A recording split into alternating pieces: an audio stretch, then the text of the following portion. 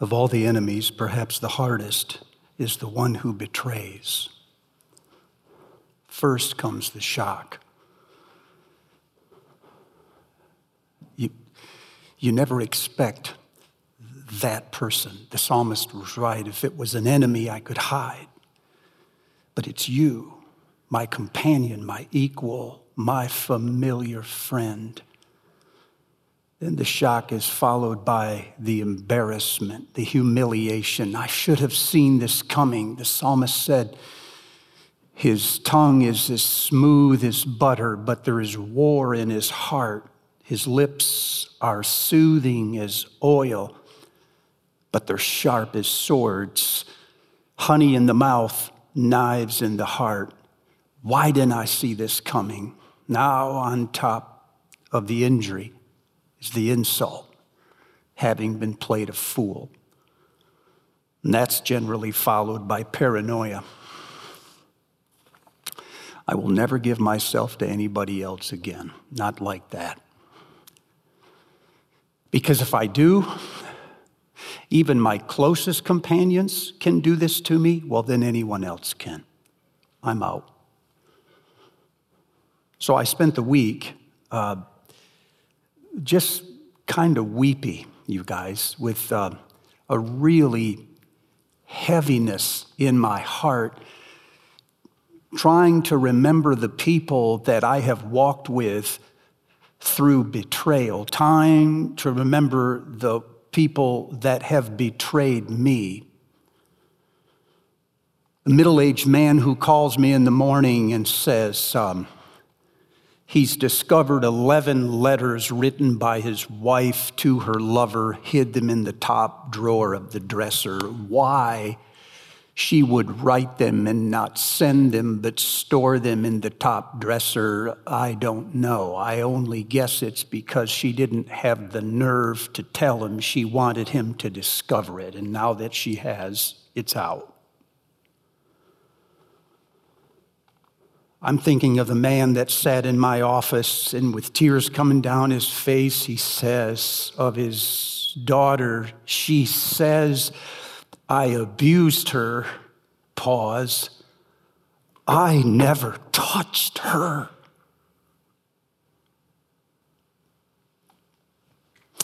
The man that calls me and says he sold his business to a larger company, they promised him in contract that they would keep him employed. Now, 6 months in, they found another lawyer and he's out of it.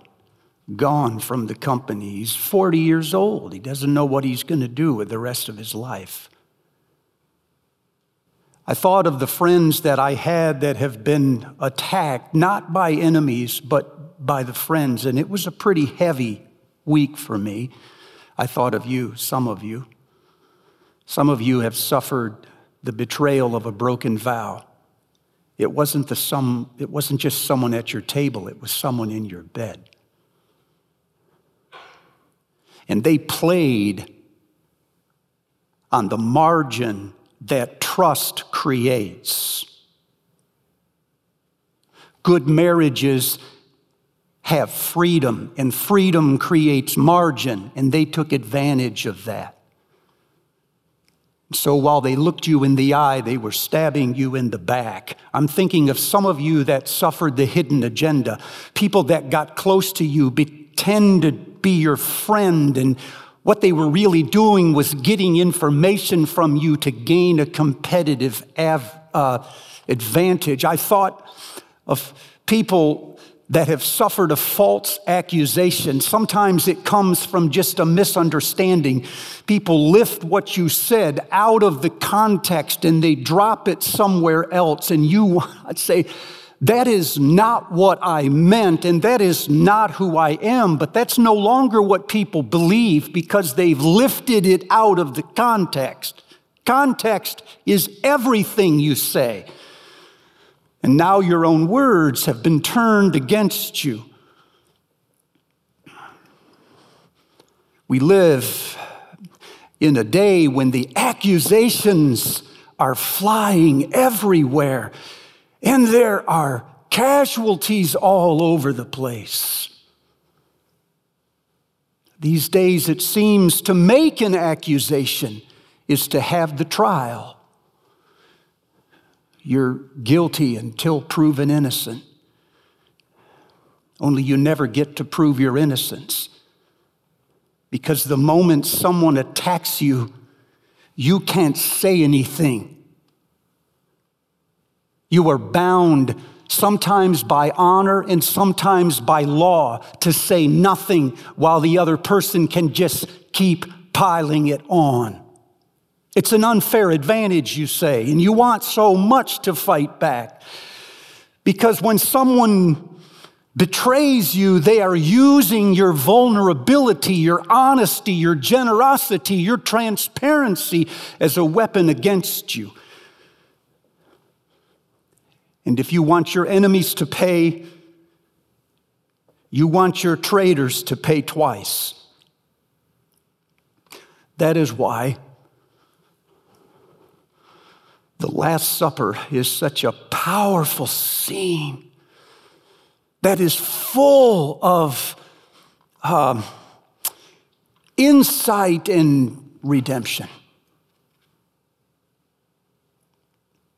Paul tells us it was on the night he was betrayed that Jesus took the bread and the wine and he gave it to his disciples, including his betrayer. It was on the night he was betrayed. It was not some other glorious night. It was the night when Judas, as a representative of all humanity, comes to his table, eats what he provides, and then goes out and waits for an opportune time and betrays him. Humanity at its worst and God at his best in the same night. The betrayal and the sacrifice are tied forever. They need each other.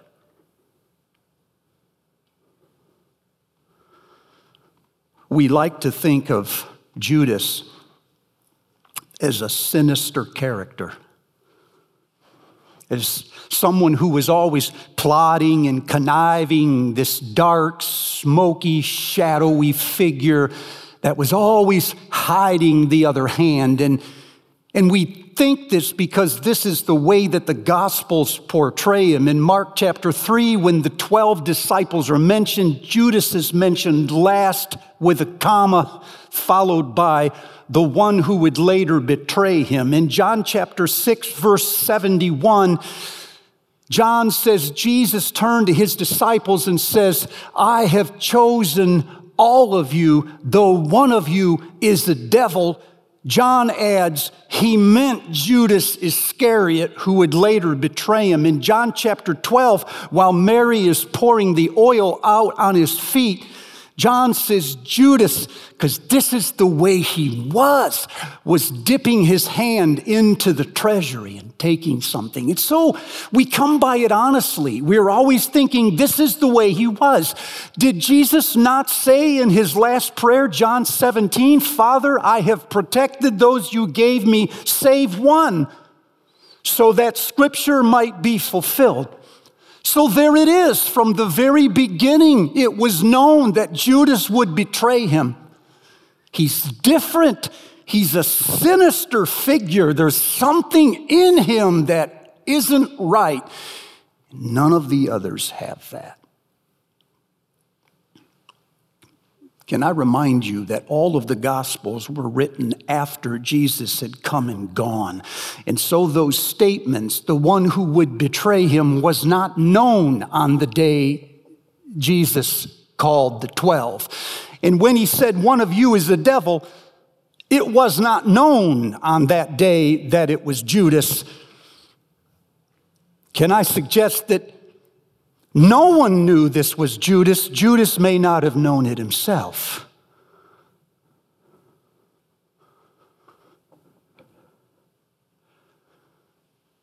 We like to think that Judas is another kind of character because that works nicely for us. We can divide humanity into good people and bad people, and the 11 are basically good, but this one here is marked. There's a genetic flaw. He's got a tumor in him that the others do not have, and it has taken over him.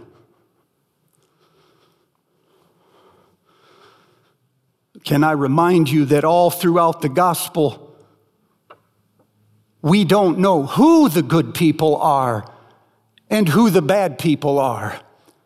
Sometimes the people who are supposed to be good, like chief priests and experts in the law, end up being bad, and people that are bad, like prostitutes and tax collectors, end up being good. And sometimes good and bad is in the same person, only minutes apart. Peter, you are the rock, and upon this rock I will build my church. And then a minute and a half later, he says, get behind me, Satan, for you do not have in mind the things of God, but the things of a man. You have to ask yourself, you that have neatly divided all of humanity into two clean categories, how it is that both of them, the good and the evil, can be so close, a minute and a half apart. How can you go from being the rock upon which Jesus builds the church to being the devil who would destroy it in a minute and a half? The truth of the matter is, evil is not like a tumor, and it's not like a genetic flaw. And when someone does something like betray Jesus, you can't always use your social sciences and backward engineer something to some seminal point where you can say, there, you see it? Nobody else has that. Maybe evil is a virus. Maybe it is so close to you that you breathe it every day. Maybe you're in it. Maybe it's in you. Maybe you have it.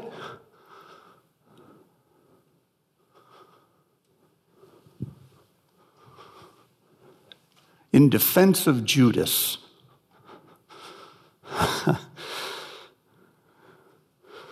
I can't believe I'm going to do this.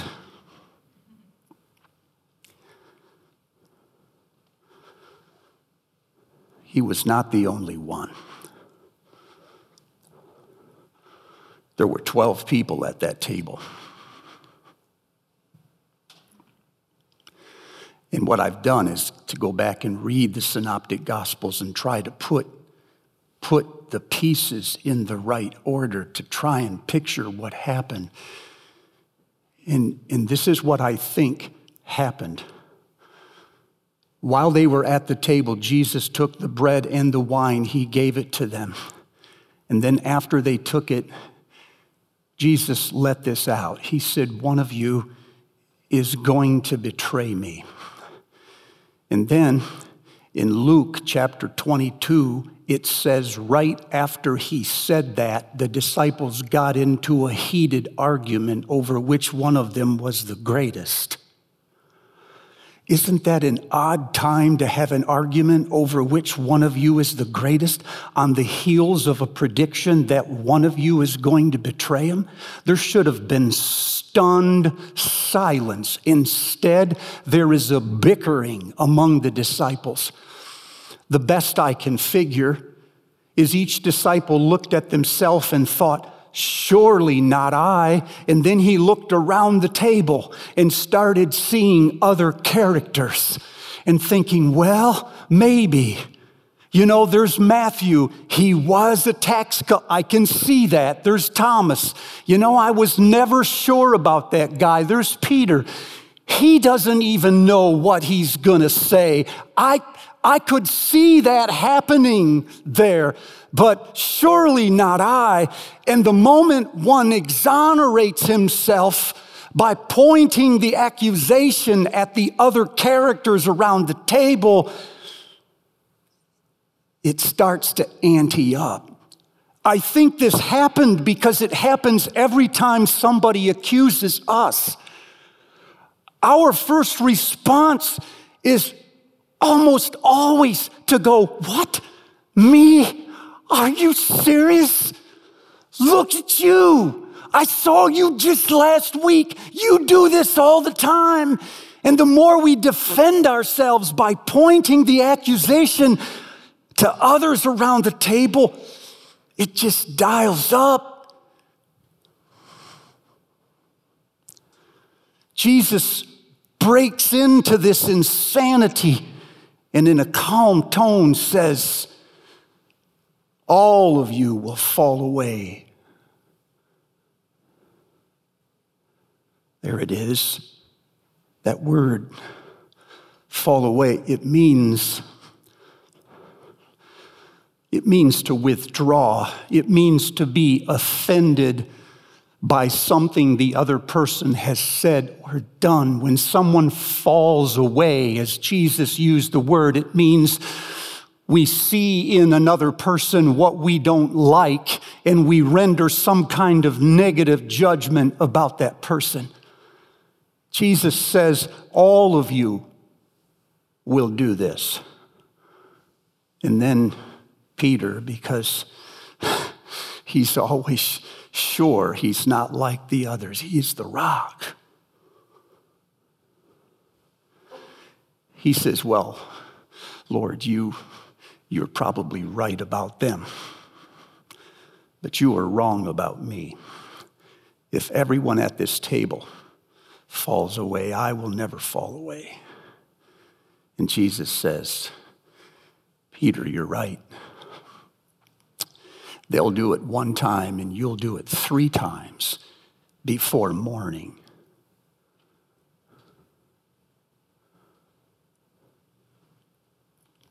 Judas wasn't alone. It was his idea to hand Jesus over to his enemies, but every one of the other 11 seconded the motion.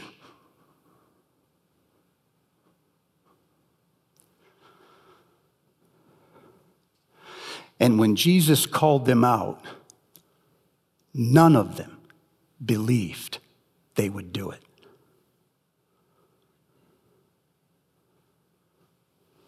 Have you ever overestimated your loyalty to Jesus?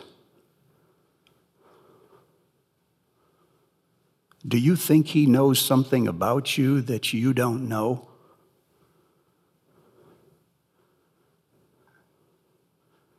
And if he told you, would you admit it?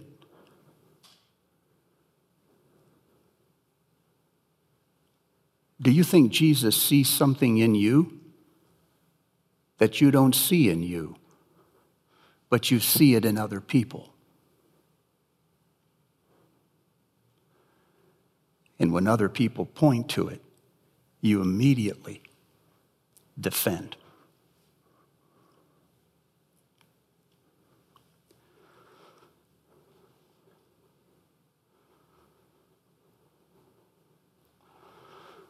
All 4 Gospels tell the story of Judas and Peter in the same chapter.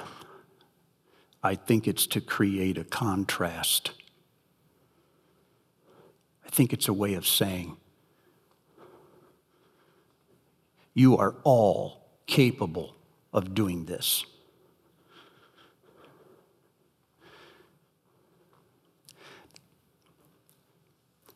When Christ points something out, you will either end like Judas or you will end like Peter. When Judas receives the bread, he stands up from the table and he leaves the room. And that's what some of you will do. You'll hear something you don't agree with. You'll be so sure that it's wrong, and you'll be so angry and frustrated and bitter at that man for pointing that out, that you will go out by yourself and internalize all of those feelings, and they will rot your soul. In a strange way, they will distort your personality, and you will end up being like the person you just accused. That is one way.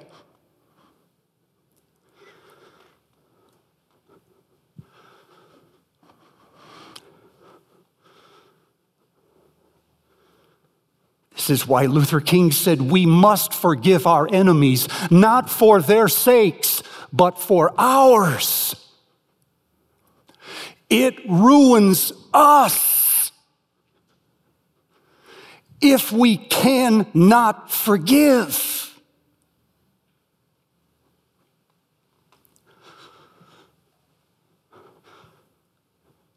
The other way is the way of Peter. Peter now sits in stunned disbelief. He was sure he was different. Now he learns he is exactly the same. That's odd. He says, I don't feel it. I don't see it. Then Jesus says to Peter, Peter, Satan has already asked to sift you like wheat. But I've prayed for you, that your faith may not fail. And after you've returned, wait, you mean I'll return? Yeah. It's going to be an awful 3 days, but yeah, you'll return.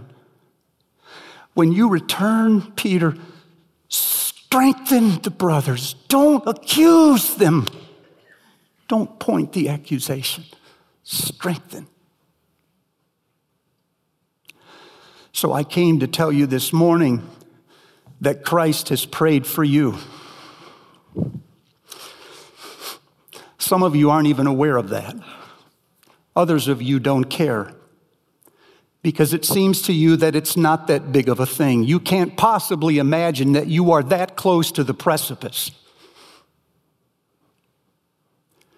You are as sure of your innocence as you are of somebody else's guilt.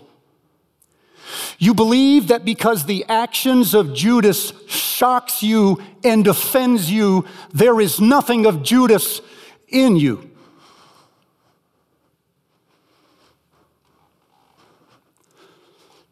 And what you don't know is we all live that close.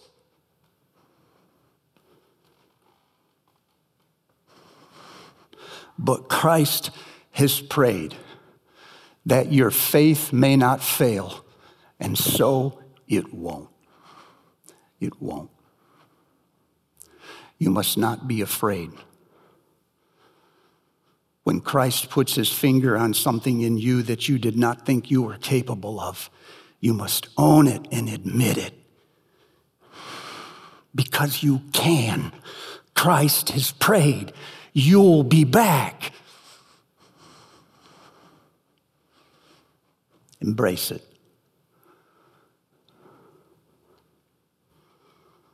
Well, this was not the message I wanted to preach this morning. I wrote another one earlier. I won't preach it, but I wrote another one earlier. Because I came into the week feeling the heaviness of people that have suffered a vow that was broken, or an agenda that was hidden, or an accusation that was made and it wasn't true. And I wanted so much to just get my arms around you all and tell you, this is what you do when someone betrays you. And then partway through the text, it occurred to me that we are all, in fact, capable of this. But Christ has prayed.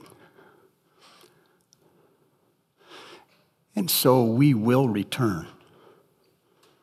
And when we come back, we will do it in the most life-giving, generative way that you can imagine. God will take the person who is the most messed up and turn their lives into an incredible example of humility and grace and forgiveness.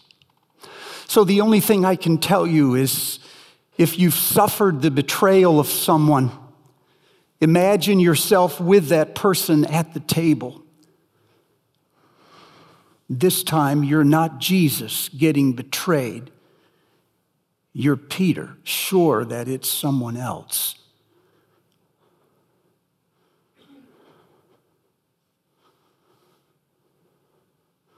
And the one that you're angry at, the one who has hurt you, is still at the table, hasn't left. And I think we should study Jesus while he hands Judas the bread and says, whatever you're going to do it quickly. He doesn't mean hurry up and betray me. He means make up your mind. He has put his body and his blood in front of this person for the last time. And he says, in effect, to Judas, I am giving you every last opportunity to change your mind.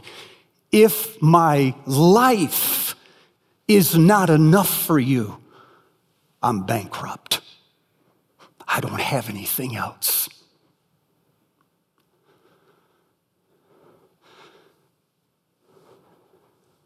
So I want you to study the behavior of the one who loves his accusers